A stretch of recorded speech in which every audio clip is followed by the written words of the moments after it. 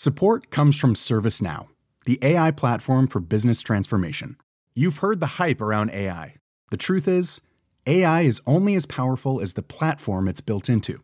ServiceNow is the platform that puts AI to work for people across your business, removing friction and frustration for your employees, supercharging productivity for your developers, providing intelligent tools for your service agents to make customers happier, all built into a single platform you can use right now. That's why the world works with ServiceNow. Visit servicenow.com/AI for people to learn more.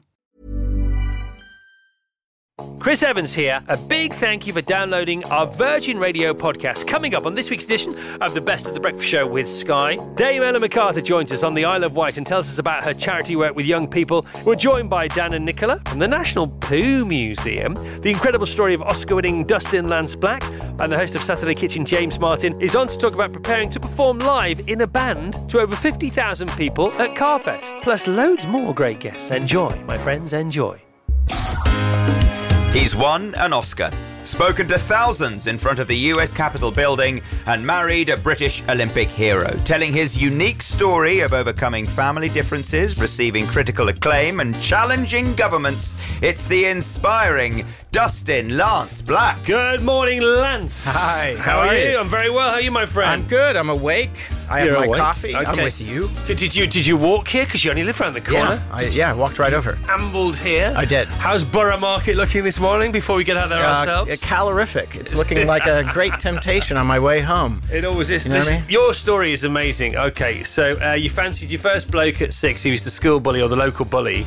And then you didn't live in an environment which was conducive to being gay. Did you just tell us about that for a second? No, I grew up in the South in America, which is predominantly it's a lot of conservative folks who don't tend to favor LGBT folks. And then my mom was Mormon. And worked for the military. So Mormon, military, Texan.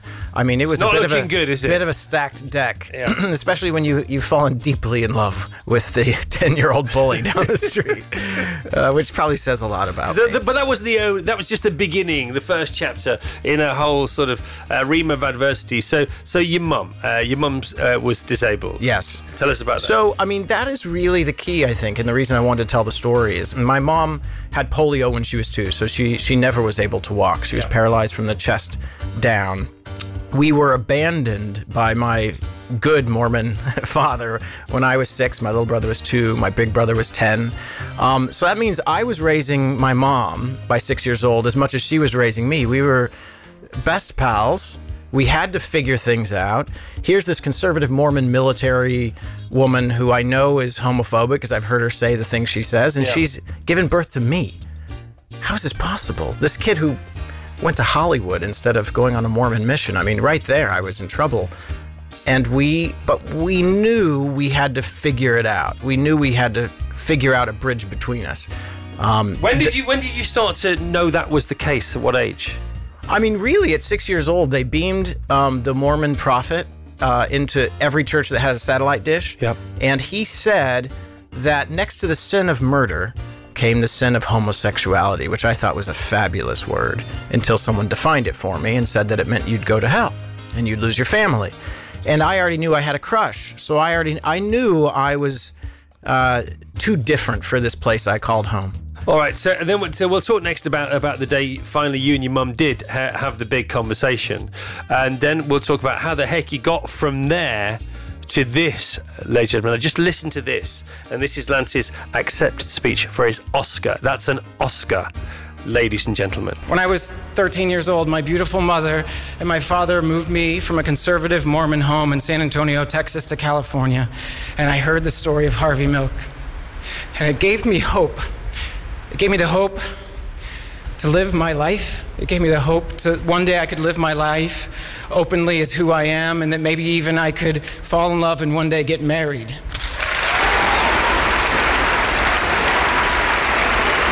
I want to thank my mom, who has always loved me for who I am, even when there was pressure not to.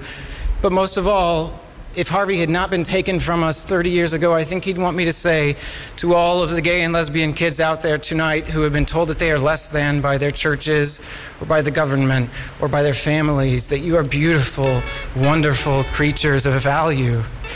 And that no matter what anyone tells you, God does love you, and that very soon, I promise you, you will have equal rights federally across this great nation of ours. Now, let's talk about your mum. Your hero, your mum. You talked about her there in your very emotional acceptance speech for your Oscar back in 2009. Yes. Okay, so tell us about the moment that you thought, okay, cards on the table. She's got to know. She probably does know what's going on here. What's going on with me? How do we get through this? How do we move forward? Yeah. Because we love each other to death. We've literally been, close to death and back, but we're still here. We're survivors. Surely we can get through this. I never came out to her because she's a good Southern mother. And she was railing about don't ask, don't tell, which would have allowed just closeted gay people to still participate in the military. And that was too much for her. These were people she knew were going to hell, that were criminals. She'd heard all these terrible things about them over time. And she's going on and on and on about that. And I start to cry. And that's how I came out to my mom. I never said the words. She just read my tears like they were tea leaves, and she knew. And she wasn't happy about it. But this gets to the reason why I wrote this book. I mean, there was no reason to write a book about the Oscars or even a Supreme Court win. To me, that's looking backward.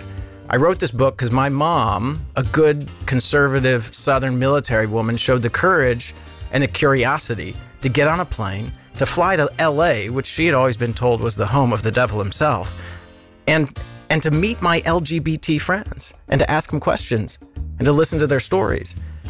And I thought, that's part of the inheritance I have from my grandmother and my mother, is that kind of courage and that curiosity.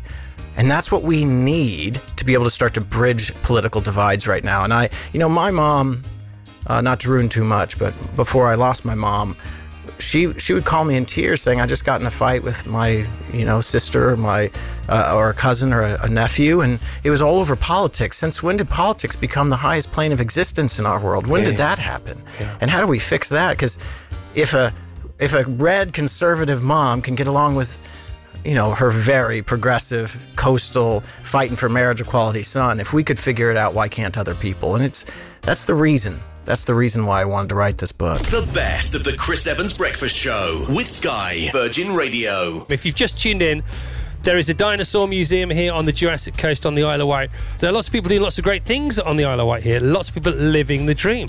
But it's the poo museum that lots and lots of us are excited about most. It's half term. I mean, it's a half-term subject. And at Carfest South, we have Name the Poo. We have Claire Schechter, and she does that with the kids. The kids love it. Why wouldn't they love it? Right here on the Isle of Wight, there is Jurassic Poo. Poo that's like thousands, millions of years old. It's quite incredible. Now, of course, the Poo Museum, they have their own boat. It's called the Poo E2. And Andy in Huddersfield has asked, is the Poo E2 a floater?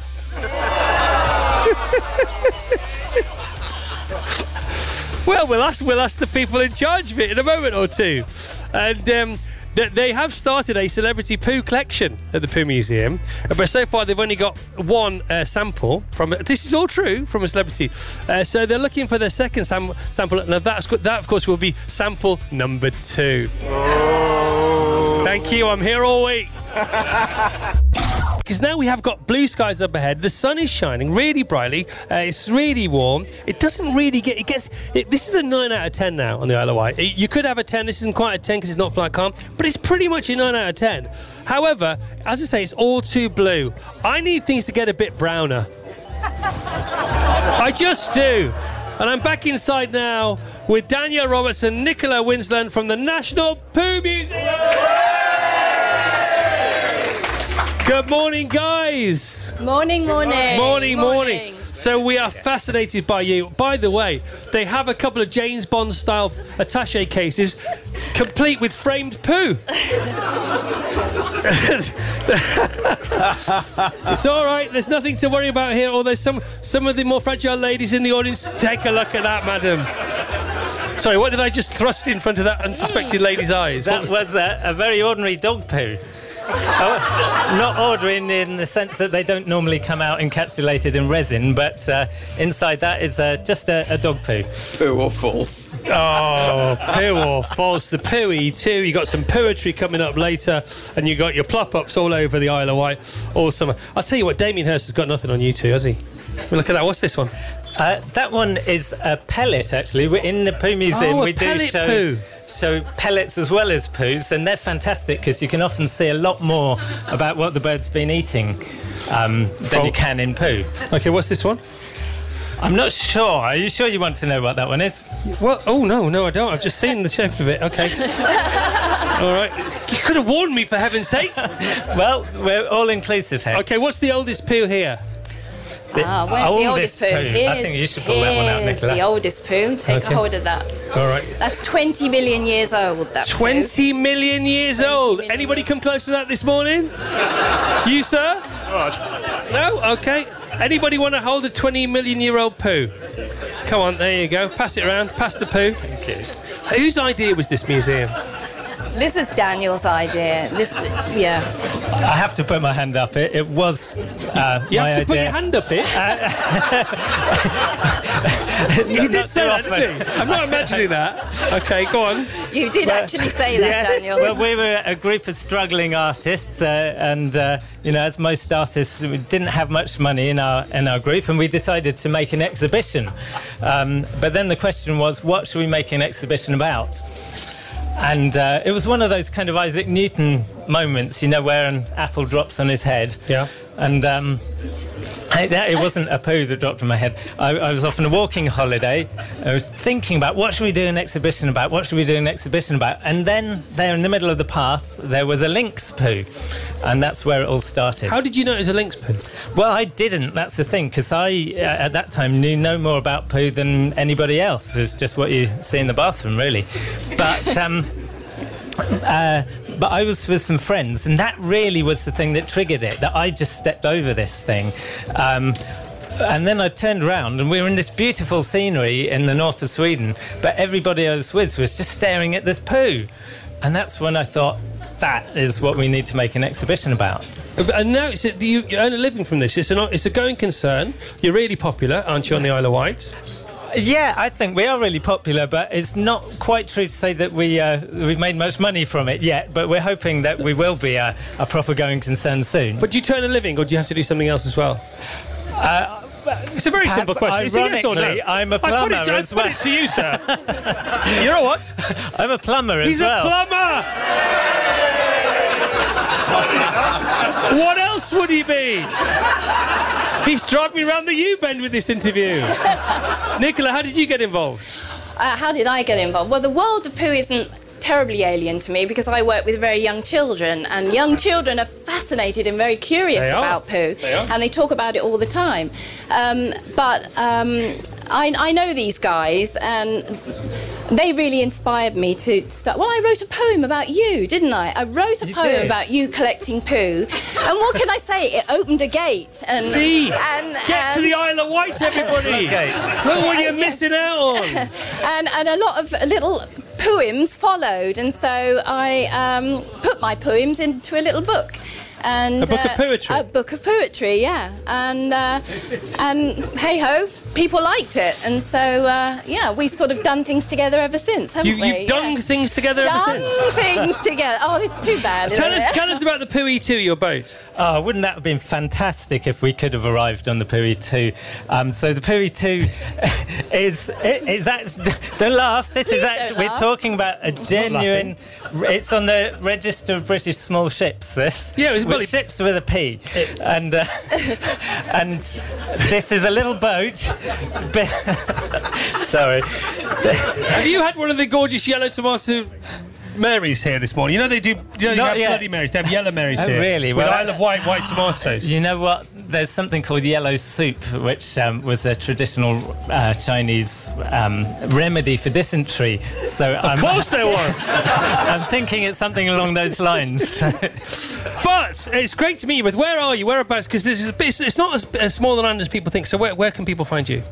Well, at the moment, we're hoping for our new home to be open, well, fairly soon. It's in a fantastic setting. It's at the Sandown Barrett Battery, overlooking the Bay of Sandown, and it's a registered... No, it's a listed building, isn't it? Yeah. It's an old Victorian fort, one of the Palmerston forts around here. And the bit that we're hoping to be in is what used to be the old public toilets. Of course. All right. But it's beautiful inside. It's absolutely beautiful. Do you have a little short poem before we go? Can you a little short poem? Yes, please. Just a little quick poem. Okay. Right. Could you hold that for me? I'll hold the microphone. Here we go. Let's hit this poems. Let's see. What should we go for? It's a short one. Just give us one of your finest. One of my finest. One of your shiniest. Let's put my They're glasses. all very fine. Let's put my do you want me to hold the glasses book for on. you? Can you see? Hang on. Here we are. Zebra poo. Contrary to all the hype, zebra poos don't have a stripe. So it's conceivable, of course, that you could muddle them with horse. Giraffe poo. Now keep this fella in full sight, as his paw falls from a great height. If on your head some should alight, then your day will be turned to night. All right, thank you very much indeed. Round of applause for the Poo Museum. The best of the Chris Evans Breakfast Show with Sky on Virgin Radio. Dame Ellen MacArthur is here. Morning, thank you. Well, I'm welcoming you, but you actually live here, so it should be the other way around, I suppose, shouldn't it? Yeah, welcome, Chris. Welcome, team. How long have you lived on the Isle of Wight for? So I've been here now over 20 years, which is amazing. Okay, yeah. and was it work first, and then it became obvious you might as well just base yourself here? Yeah, well, growing up in Derbyshire and being a sailor was a bit challenging. I've always wondered, how the heck did you become a sailor in the first place? I just had the chance to sail when I was a kid, and I just fell in love with it. I mean, I don't know how many of the guys here have sailed before, been on the water before, but there's something really special about it. And I just fell in love with it, loved it, and then basically had to move to the coast somewhere to set up and try and forge a career in sailing. Okay, now you live here, you have a farm here as well, don't you? Now, tell us about the charity, because we got involved with your charity this year. We're more than happy to do that. So Carfest, 100% of all the profits from Carfest go to children's charities, and this year that includes yours. So tell us more about the Ellen MacArthur Cancer Trust, please. So the Cancer Trust we started in 2003 here, actually on the Isle of Wight. Our base has always been here, our head office. And we work with young people right across the country who are in recovery from cancer. And the idea is that, when a young person is diagnosed with cancer, they have their entire world pulled out from underneath them, and they lose all their confidence, they lose their courage, they fight the illness, and then they finish their treatment and they're told to get back on with normal life, and they don't have a normal life anymore. They don't have a normal life, so their life is different. Turned upside down, and that's where we step in.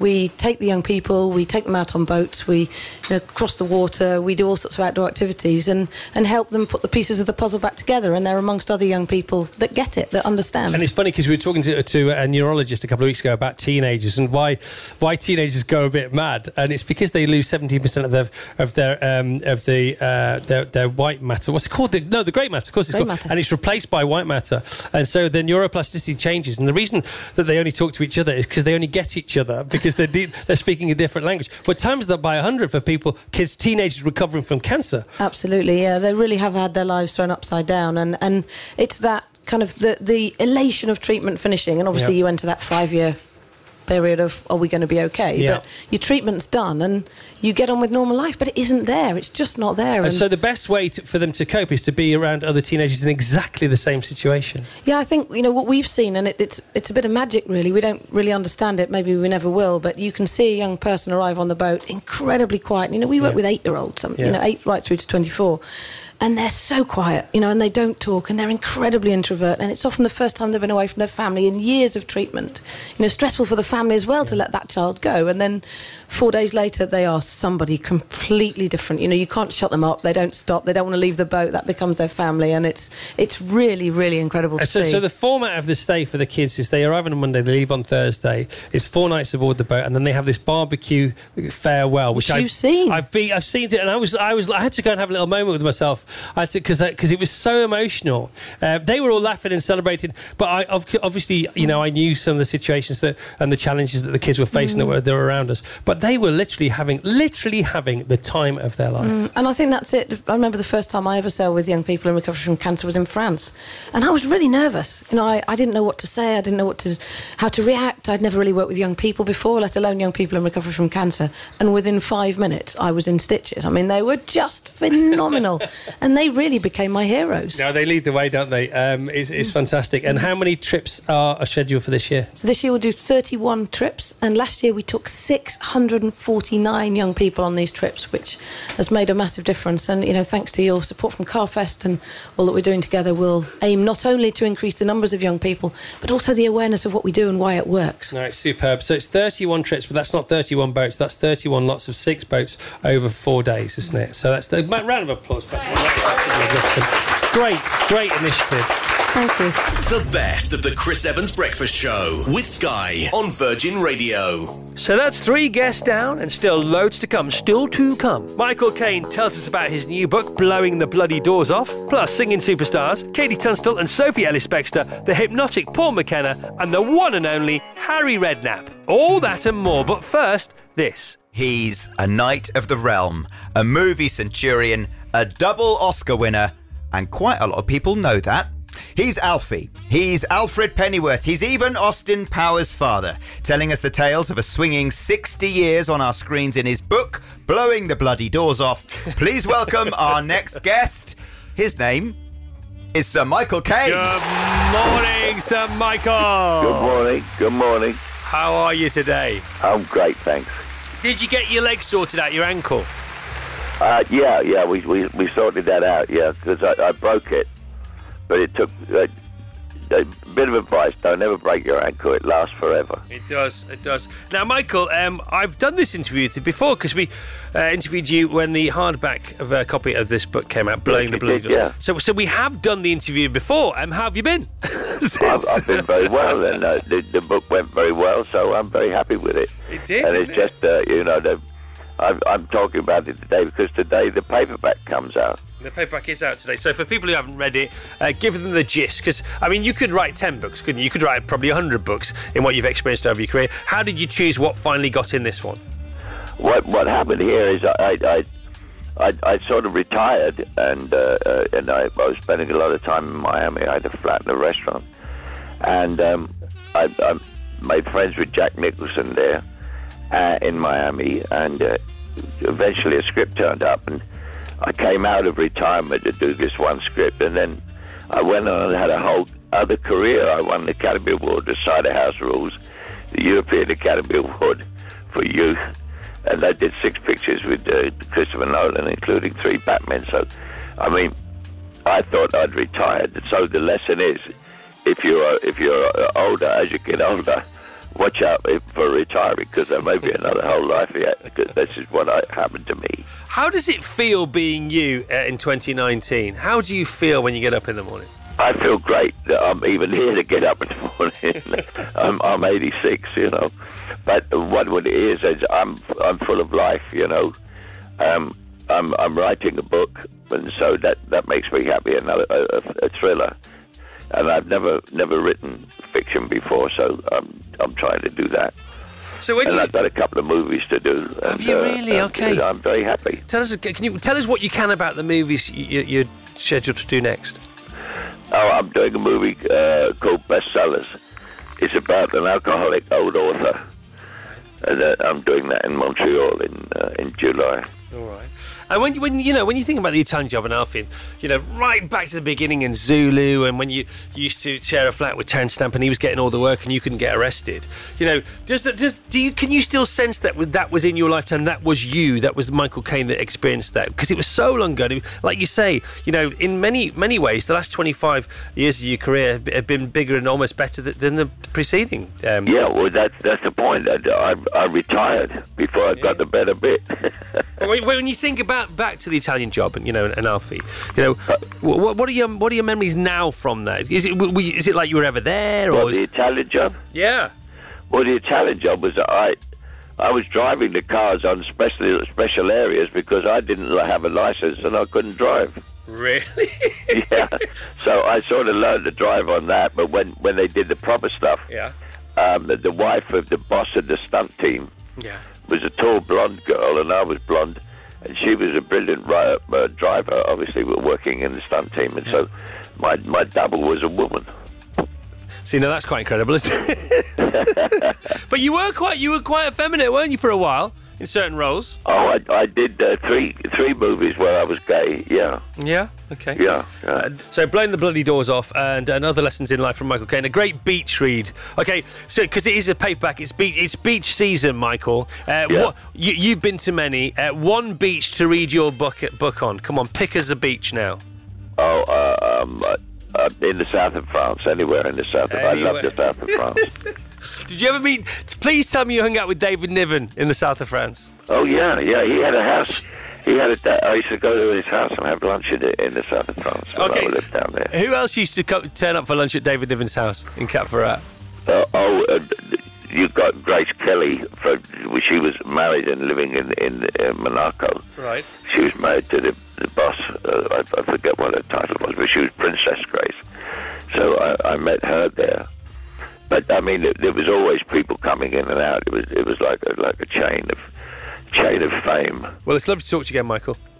Great to talk to you. The best of the Chris Evans Breakfast Show with Sky on Virgin Radio. Ryan Reynolds here from Mint Mobile. With the price of just about everything going up during inflation, we thought we'd bring our prices down. So to help us, we brought in a reverse auctioneer, which is apparently a thing. Mint Mobile Unlimited Premium Wireless. How to get 30, 30, how to get 30, how to get 20, 20, 20, how to get 20, 20, how to get 15, 15, 15, 15, just $15 a month? Sold! Give it a try at mintmobile.com/switch. $45 up front for 3 months plus taxes and fees. Promo rate for new customers for limited time. Unlimited more than 40 gigabytes per month. Slows full terms at mintmobile.com. James Martin! Yay! Good morning, James. That's why I'm stood in the doorway. I bet you've been in a few smelly kitchens in your life, haven't well, you? no, not this one. No. We're talking about inspirational stories whilst we're on the road because nobody we've talked to has won a competition to be here. And this is very much where it all started for you, isn't it? Yeah, I started when I was a young kid, 19 years old. I started working in the kitchens in London when I was a young kid, 16. And then I applied for several jobs and this place kindly offered me one. And I kind of bit of a rude awakening to this place, but I drove through the front gate instead of the back gate. The back gate's for the staff. I drove through the front gate and looked at something I shouldn't have looking at coming out of the health club and took out one of the lampposts. Did you really? Okay, so that was a baptism of fire. And then the car stopped right outside this front entrance here, with oil pouring all over the floor. So I thought, your car? Yeah, my car. Literally on my way to the interview.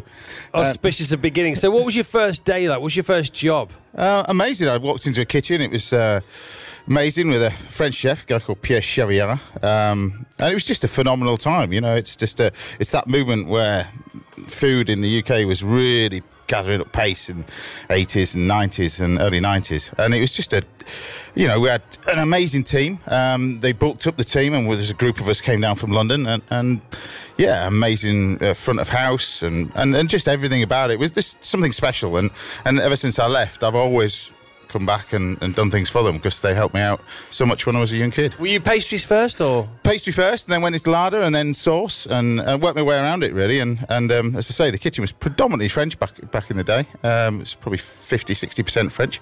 And then worked my way through and then left this place to set up the Hotel de Van. So tell us about Hotel de Van and the guy behind it, because he's still around here, isn't he? There was 3 left here. There was a guy called fantastic wine sommelier called Gerard Basset, who sadly passed away recently, but Robin Hudson, an amazing hotelier, who's then gone on to do the Pig and Limewood and all that sort of chain. And then there's 3 of us really, and I was originally the sous chef, and it was actually Pierre Chevrier. I was working in the kitchens, commis these chefs, and Pierre said, I'm going to get you to just do these chefs were cooking and they were going to pick one head chef out of the 5, and then they interviewed them all, and so Pierre turned around and said, right, there's these same ingredients, just cook something for us. And I cooked something for us and they turned around and said, you've got the job.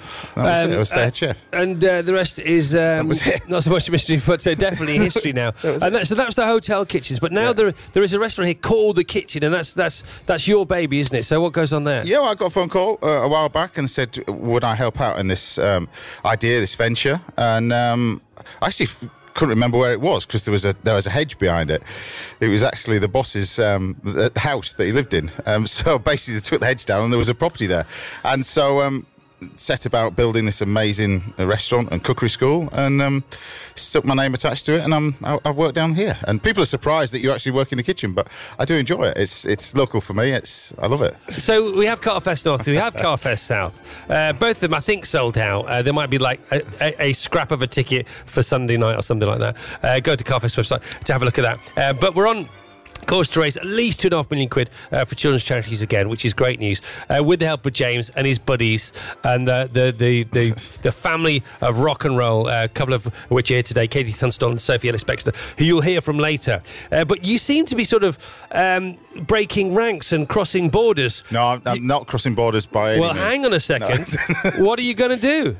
Well, I've agreed to I don't know whether I agreed. You wrote me into it.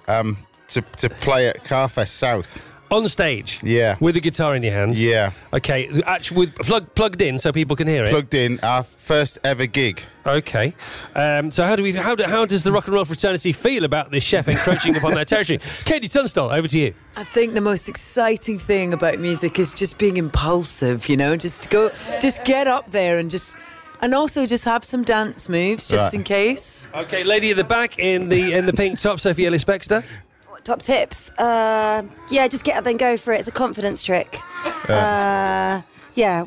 all feel like it's our first gig every time we do a gig, James. So just embody that. Yeah. You said that, but you are actually professional musicians. So back to the chef. And we are actually rehearsing at the moment in a village hall. So you say we. Who is this we? What are you going to do? Where are you going to do it? When are you going to do it? My guitar instructor, a guy called Seb, has found these people. We had our first rehearsal last week all together. So you're going to we've got a drummer. Yes. We've got a bass guitarist. Right. There's two of us on guitar, and we've got two singers. And one of the singers is actually learning to play the harmonica just for this one track. Right. And I am literally wherever I've got a bag of knives with me at all times, and I've actually got a guitar with me. Right. So I'm actually travelling. I literally leave here now, and I take the guitar with me while I'm filming, and I'm learning every square minute of the day trying to get this right. So you're going to play a Rolling Stones song. Yeah. What's funny about James's set, Katie and Sophie, is that so far his set consists of one song, right? Yeah. But then he thought, what if we get an encore? So he's learnt another song. So if his band get an encore, the set will be doubled with the encore. Exactly. You ever come across that before? I don't think that is the first time a band's been on stage doing one song. One song. Just play the same song. No, I think you're preparing another song. We are. Just in case you stitch me up. Okay, so this is like you've already got the dessert, but you're going to spin some sugar over the top of it. Well, we're trying to, yeah. That would be a lot easier than this, to be brutally honest with you. Is it north and south or just south? No, it's just south. Just. Oh, it's not fair on the north, is it? It's not fair on the north. Don't you get me started. You are coming to north, though, aren't you? I am coming to north. Well, hang on a minute. Bring the band, for heaven's sake. What's the matter with you? The best of the Chris Evans Breakfast Show with Sky on Virgin Radio. So Katie Tunstall has just arrived. Sophie Ellis-Bextor's here. Good morning, Katie. Good morning. You were brilliant last night, by the way. The whole thing was brilliant. I was blown away. You were one of our surprises. I didn't know you were coming. I know, it was like the most cheese day Mission Impossible of all time. They're like, go in the side door of the hotel. Go in the side door. And that was it. And you had to hide, basically, for the whole day, away from all of us. It was brilliant. And you've now ruined me because about 3 people stood with confetti fireworks inside the stage. Now I need them every show. Yeah. You're getting a bit Mariah Carey on us, aren't you? Do you want them to follow you around with the Labrador puppies? Where do I get them? The Frothy Coffman will sort you out. Sophie Ellis-Bextor's here. Good morning, Sophie. Good morning, Chris. With the latest member of the ever-growing brood. Who's this? This is Mickey. Mickey is nearly 5 months, and I've got Jessie with me, who's 3. Hi, mate. Okay, and Mickey is dishing out the smiles, isn't he? He's his own ray of sunshine. Yeah, he's a happy little bubba, which is nice. Congratulations. You were also awesome last night. If you don't know what we're doing, we're live from Chewton Glen. It's the morning after we were Bublé'd, well and truly Bublé'd the night before. Michael Bublé with his 21-piece band coming down here to the New Forest, playing for us for Children in Need. Right, so Sophie and Katie with us. They played for us. They were our surprises last night, along with Beverly and I. Amazing. I had no idea that they were going to turn up, and it was just awesome. Sophie, when were you asked by the pesky frothy coffee man to do this again? I was asked probably about 2 weeks ago. Yeah, and the Feeling played it last year, so Richard was telling me how amazing it is here and amazing the event is. So it is lovely, isn't it? I'm excited. And you're off on tour, as we just heard there. Yeah, I go away on Sunday, actually. Okay, is this with the big orchestra? It is. I'm so excited. I can't wait to come and see one of these shows. Oh, you have to. Yeah, please do. So I've got this run from Sunday, so it's sort of Cambridge, starting Cambridge, finishing in Dublin, and then I do another run in November as well. So yeah. Okay, so do you have your website? Oh, yeah, probably. Just type in Sophie Ellis tour date. Don't bother with the Baxter. Sophie Ellis, no, everybody always misspells it anyway. Well, no, your website is actually Sophie Ellis Baxter, so you need to do that. SophieEllisBaxter.net, just so you know. You don't have to do it because you're her, but other people do because they're not. Cambridge, Nottingham, Bristol, Brighton, Birmingham, Manchester, Edinburgh, Dublin, Woodstock, get in with an orchestra. Tring, Livingston St Anne's, Bristol, Tamworth, Taunton, Watchet, Chiswick and Southend on Sea, finishing by the seaside there. Yes. At the Cliffs Pavilion with the full orchestra. Excellent. Now, Katie, you were brilliant last night. Thank you. Now, you were really tagged onto them. We thought all the surprises had been had, and then Katie Tunstall. And honestly, people don't believe me. I don't know about these surprises. So it's as much of a bonus for me as for everybody else. But you also stuck around for Bublé. Oh, right, come on. It was it's first Bublé experience. Yeah. There's before Bublé and after Bublé. That guy. Wow. He's like also loves a bit of chaos. Yes, he does. Because at one point it was just like, okay, so how many people can we fit on the stage? I was like, oh my God. At one point there were more people on the stage than were watching him. Yeah, it was great. But he really, it was so good. He gives as good as anybody gets, doesn't he? It was great. I found Charlene Spiteri. We were there dancing at the side, and I said, I've got a new bucket list thing that I want to do now is, when they do one of those songs and then there's like a horn pop. Yeah. I want to do one of those kicks. Da-da-ba-doom-ba. Gonna have to work that out. Yeah, so watch out for that if you're in the front row of any of Katie's just mind your eyes. Forthcoming gigs. You kick off on June the 4th? Yes, I've got festival season now. Okay, Isle of Wight Festival. Isle of Wight. That's June 14th. So June 14th you kick off Saturday. June 14th. I thought Friday was the 14th. We need to sort out the Isle of Wight Festival. Just come for the whole weekend. Okay. I'll be there. I think it starts... anyway, the point is Katie's there. Then Lichfield, Oxfordshire, Tunbridge Wells, Cardigan, Castle Devon, Castle Welland, Stornoway, Tollard Royal, Lowther, Shibuya in Japan. If you want to go to Japan, you can do that if you like. Come on. Kyoto in Japan. Beautiful. All what a place. Homeforth and Linlithgow, and then Morrison, Colorado, Rod Rocks Amphitheatre. I've got to go to Bangalore first. Hang on a minute. I'm going to India in a few days. Isle of Wight to Linlithgow via Japan, Colorado. Where? Yeah, I know. And this is, you know those places aren't on the way. I know. You can go on the way to the next one. We don't have the Bublé Airways. You don't have Bublé Airways. Got to work out how we're going to do this.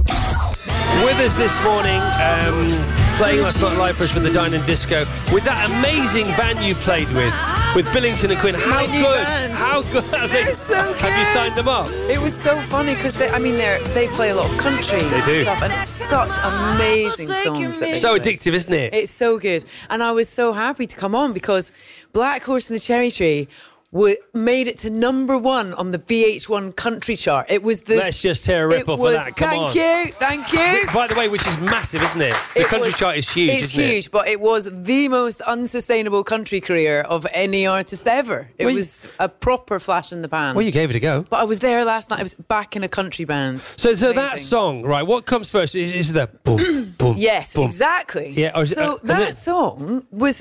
I was bored of doing open mic nights like Phoebe playing Smelly Cat and Friends. And my friend had this little looper pedal. And I was like, well, that'll sound like a band.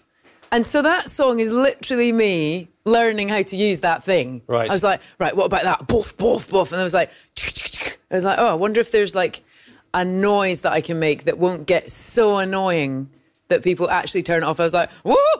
And that was that. So that sounded a bit like Bo Selector, by the way. A little bit like Bo Selector. It's the beat, then the woohoos, then the lyrics third. Then the lyrics. And the lyrics were really funny because I'd been listening to lots of blues music and I just basically wrote a load of nonsense. Right. I don't know people are, what's that song about? I'm like, Crossroads. I don't know. But it worked. It was one of those magic moments. It was a magic moment, and it's great to have you here, Katie. The best of the Chris Evans Breakfast Show with Sky on Virgin Radio. Joining us now is an EastEnder turned king of the jungle who's reigned supreme over the football field for 40 years. After 3 books about the beautiful game, his latest, The World According to Harry, tells the story of the man behind the manager. It's the fabulous Harry Redknapp. Morning, Harry. Morning, guys. How are we? Very well. You've never been here live before, not in our studio at least, but thanks for coming in this morning. Great to see you. The World According to Harry. Okay, so it's the 4th book. Tell us how you went about getting this together. Again, is it somebody come round for a cup of tea and a tin of biscuits? That's how your life works, isn't it? That is how it works. I get up this morning, I said, where am I today? He said, we're going to see Chris, we're going somewhere else. Okay, I just get off and they lead me there and off and away I go. All right, so the chapters here, various chapters. The World According to Harry. This is a book I think we really need at the moment. Chapter 1, Jungle Drums, Growing Up Happy, Keeping It Real. How do we keep it real, Harry? Come on, tell us that. How do we keep it real? I don't know. I mean, I like to keep, I don't never get carried away with anything, Chris. I just take everything as it comes, really, and... But obviously you've scaled some great heights. So how...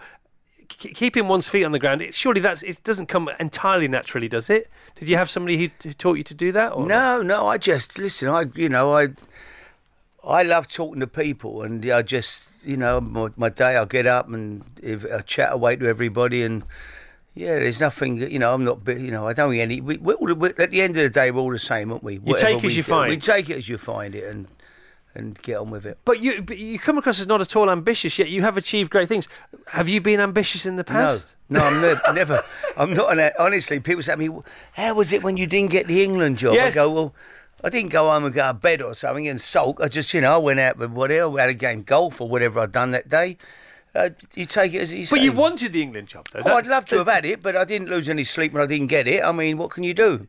And that's a little bit how I am, No, I'm not thinking, I want to do this. I don't. I take it as it comes, and what happens happens. Okay, so you're not necessarily overly ambitious, but you must be motivated. I want to do well. So there's a difference there, isn't there? I want to win. I mean, whatever I do, I want to be 6 months. I'm into it. I want to be successful. Okay, because you have to. You've motivated. You've been a brilliant manager. Yeah. I've had a good career. But wherever I've been, I want to be successful. If I'm not, no. I mean, I get very, very high and very low on days when match day. If we get beat, I'm absolutely horrendous. So I really, it's a bit scary, really. Well, thank goodness for that. Well, thank heaven the fact you're not entirely zen. No, no. I mean, but the rest of it, now I'm not working. Now I'm not involved in football anymore. I'm pretty level. I'm just very laid back about everything, really. That's slightly reassuring for the rest of us, isn't it, Vassos? Well, I mean, the thing is, when you have a career in football as long as yours, and there are such highs and there are such lows, I guess you have to take the rest of life as it comes. After football, once I came out of it, I thought, well, that's it. I'm not going to, I'm not going to get uptight about anything. So going to speak at, in theatres to people, it don't faze me out. I just get on with it. Or coming on here to meet Chris today. Great, come and have a chat, and off I go, and they leave me, take me to my next thing today, my next book signing. I sign the books, chat to everybody. You need to give us lessons on just how to be so not bothered about everything. I think I'm quite not bothered about things compared to what I used to be, at least, but you take it to a different level. Well, I think, Chris, you can worry yourself silly, can't you? If you wake up every day and you've got your health, nothing else really matters, does it? Yeah, you got your health, your loved ones. You've got your health and your friends, family, your family around you. That is it. You're so right. Thing, mate, This book could be that one page long, couldn't it? It could be just that. It could be a leaflet, couldn't it? But it is a brilliant book. Right, it's a bit of fun. Chapter 10, Lessons in Love. Before that, Chapter 8, Finding Love. Sandra, of course, she's now become almost as much of a legend, if not more so than you. The neck that turns the Redknapp head. Yeah. Okay, tell everybody about how you first met Sandra. I met Sandra at... I was a young footballer at West Ham, sort of 17, and me and a mate of mine we decided to go to a dance at the Two Puddings pub in Stratford, right, in the old East End, upstairs, and there was all Motown music at the time of the 60s, And yeah, there was Sandra and her mate, and me and my pal, who was a goalkeeper at West Ham, we decided to go and have a dance with these two good-looking girls across the dance floor. Obviously, my mate was better looking than me, so I think when we walked over, the pair of them probably thought, well, I hope I ain't got him, but Sandra ended up with me, unfortunately for her. But as it turned out, my mate, the goalkeeper, ended up being an undertaker, so she had a result in the end. She did have a result. Yeah. She's still got a result now. How many years has it been? We've been married 51 years this year. 51 years, yeah. Congratulations. And we were going out for 4 years before that. So. All right, any tips for the rest of us to do with a marriage? No. Come on, tell us. Just, I don't know. My missus, I just, she's my life. I've got to be honest, she's different class. You've got to go to TalkSport now, Harry. Thanks you so much for being here. Lovely to see you. It's always great to see you. Love to the family. Who does Jamie think's going to win tomorrow night? Who does he want to win tomorrow night?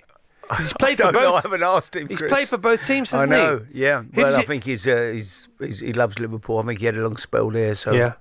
All right. And up the cherries, by the way. Always up the cherries. Still in the Premiership because they play with a smile on their face and the salty sea air in their lungs. Absolutely. That's right, isn't it? The best of the Chris Evans Breakfast Show with Sky Virgin Radio. We have another guest we've just been talking to off the air. Introduce him quickly, Vassos, so we can continue that particular conversation. He is the ex-radio broadcaster who's gone on to make us smarter, richer, and even make us thinner. As a result, he's sold over 10 million copies of his best-selling self-help books, and now he's back donning his cans for the Positivity Podcast, aiming to inspire us to live our best life. It's the hypnotic Paul McKenna. Morning, Paul. Thank you. Hello. Morning, Chris. So let's plug the podcast. Let's plug the heck out of the podcast now, and then we can talk about lots of other things. So podcast.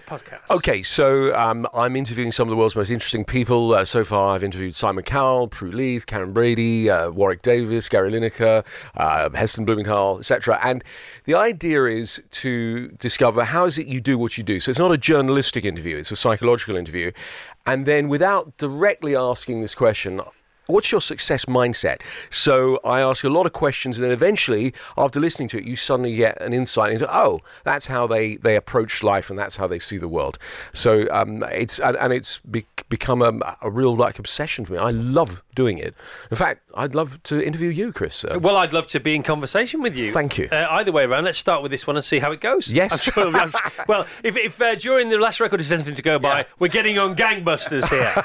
So you and psychology, you and hypnotism. Now you were a DJ at Capital Radio. Yes. And did you think when you were doing your show there that one day you'd end up selling over 10 million self-help books? You know, yes and no. What happened was I did ask this question of myself, which all the American motivational people ask, which is, what would you do if you knew you couldn't fail? And in that, I then thought, well, I'd be on TV, I'd travel the world, I'd hang out with all kinds of interesting people from the arts, sports, business, etc. And so I suppose it was sort of in my vision that I would do something in terms of getting my hypnotherapy out there. In those days, it was cassettes, because I thought if I just sit and do it one-to-one, I'll see a few thousand people in my life, but I can affect millions of people if I get it into different forms of media. And so I suppose that was in my game plan, but I didn't actually go, I'm going to write 10 million, I'm going to sell 10 million books. 10 million books, and still selling, by the way. And I've read a lot of them, not read all of them, because you do a new one every 18 months, which is great news. But the DJing and the hypnosis, which came first then? Oh, I was a DJ. All I wanted to do was be a DJ when I was a teenager. And then I interviewed the local hypnotist one day, and I'd had a bad day. I'd stressed, I'd broken up with my girlfriend, the people in the apartment I was living with keeping me up.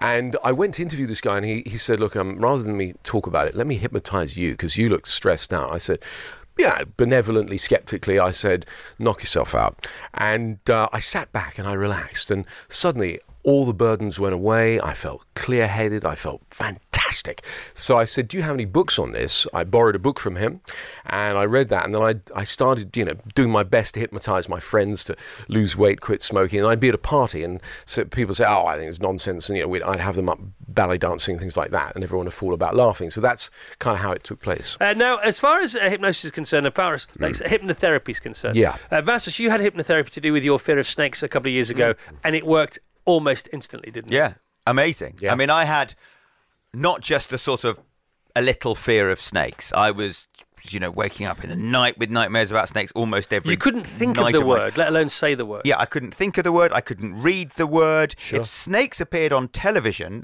snakes was very much the S word in our household. The kids knew to dive in front of the TV and just sort of change the channel or distract me in some way.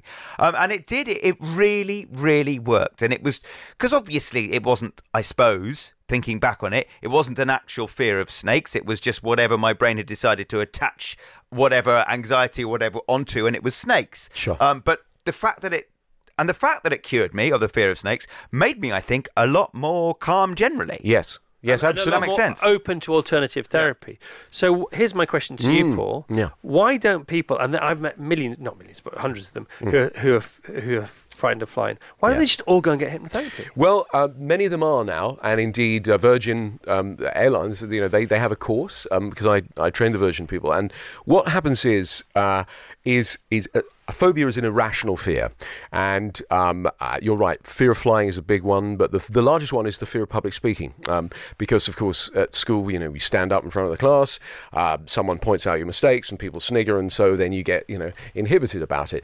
And so we're only born with two fears hardwired, which is the fear of falling and sudden loud noises. So if something goes bang, you don't go, oh, should I jump? You automatically jump. All the others are learned, and if they're learned, they can be unlearned. And years ago it used to take about 6 months to systematically desensitize someone from a phobia. Now, most phobias are about 60 minutes. I mean, some even less than that. So why don't more people go and do that? Because it ruins, being unable to fly ruins families. Absolutely. And I think more and more people are, because, years ago, hardly anybody did hypnotherapy like 20, 30 years ago. And in the last sort of 20 years ago, I must have trained more than 100,000 people in hypnotherapy. And so more and more people are. But a lot of people think, well, it worked for them, but it won't work on me. I'm not suggestible and things like that. Everybody is suggestible. Is that almost because they don't want to be cured because it's their badge of honour? It can be that too. It can be that, yes, they get some people. It's their story. It's their story, it's their identity. Also, they get to control the living daylights out of everybody. But it's so true. It's so true. It's their racket, All right, Paul. Great to talk to you. And you, Chris. Positivity Podcast available now on all good podcasts. That was Paul McKenna. The best of the Chris Evans Breakfast Show with Sky on Virgin Radio. Thank you so much for listening to this, the podcast of the Virgin Radio Breakfast Show. Don't forget you can subscribe and get it every week from wherever you get your podcast, and you will never miss the weekly roundup of all the best bits from our Virgin Radio Breakfast Show with Sky.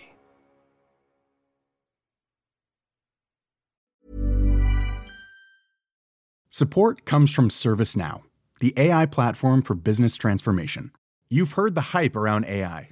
The truth is, AI is only as powerful as the platform it's built into. ServiceNow is the platform that puts AI to work for people across your business, removing friction and frustration for your employees, supercharging productivity for your developers, providing intelligent tools for your service agents to make customers happier, all built into a single platform you can use right now. That's why the world works with ServiceNow. Visit servicenow.com/AI for people to learn more.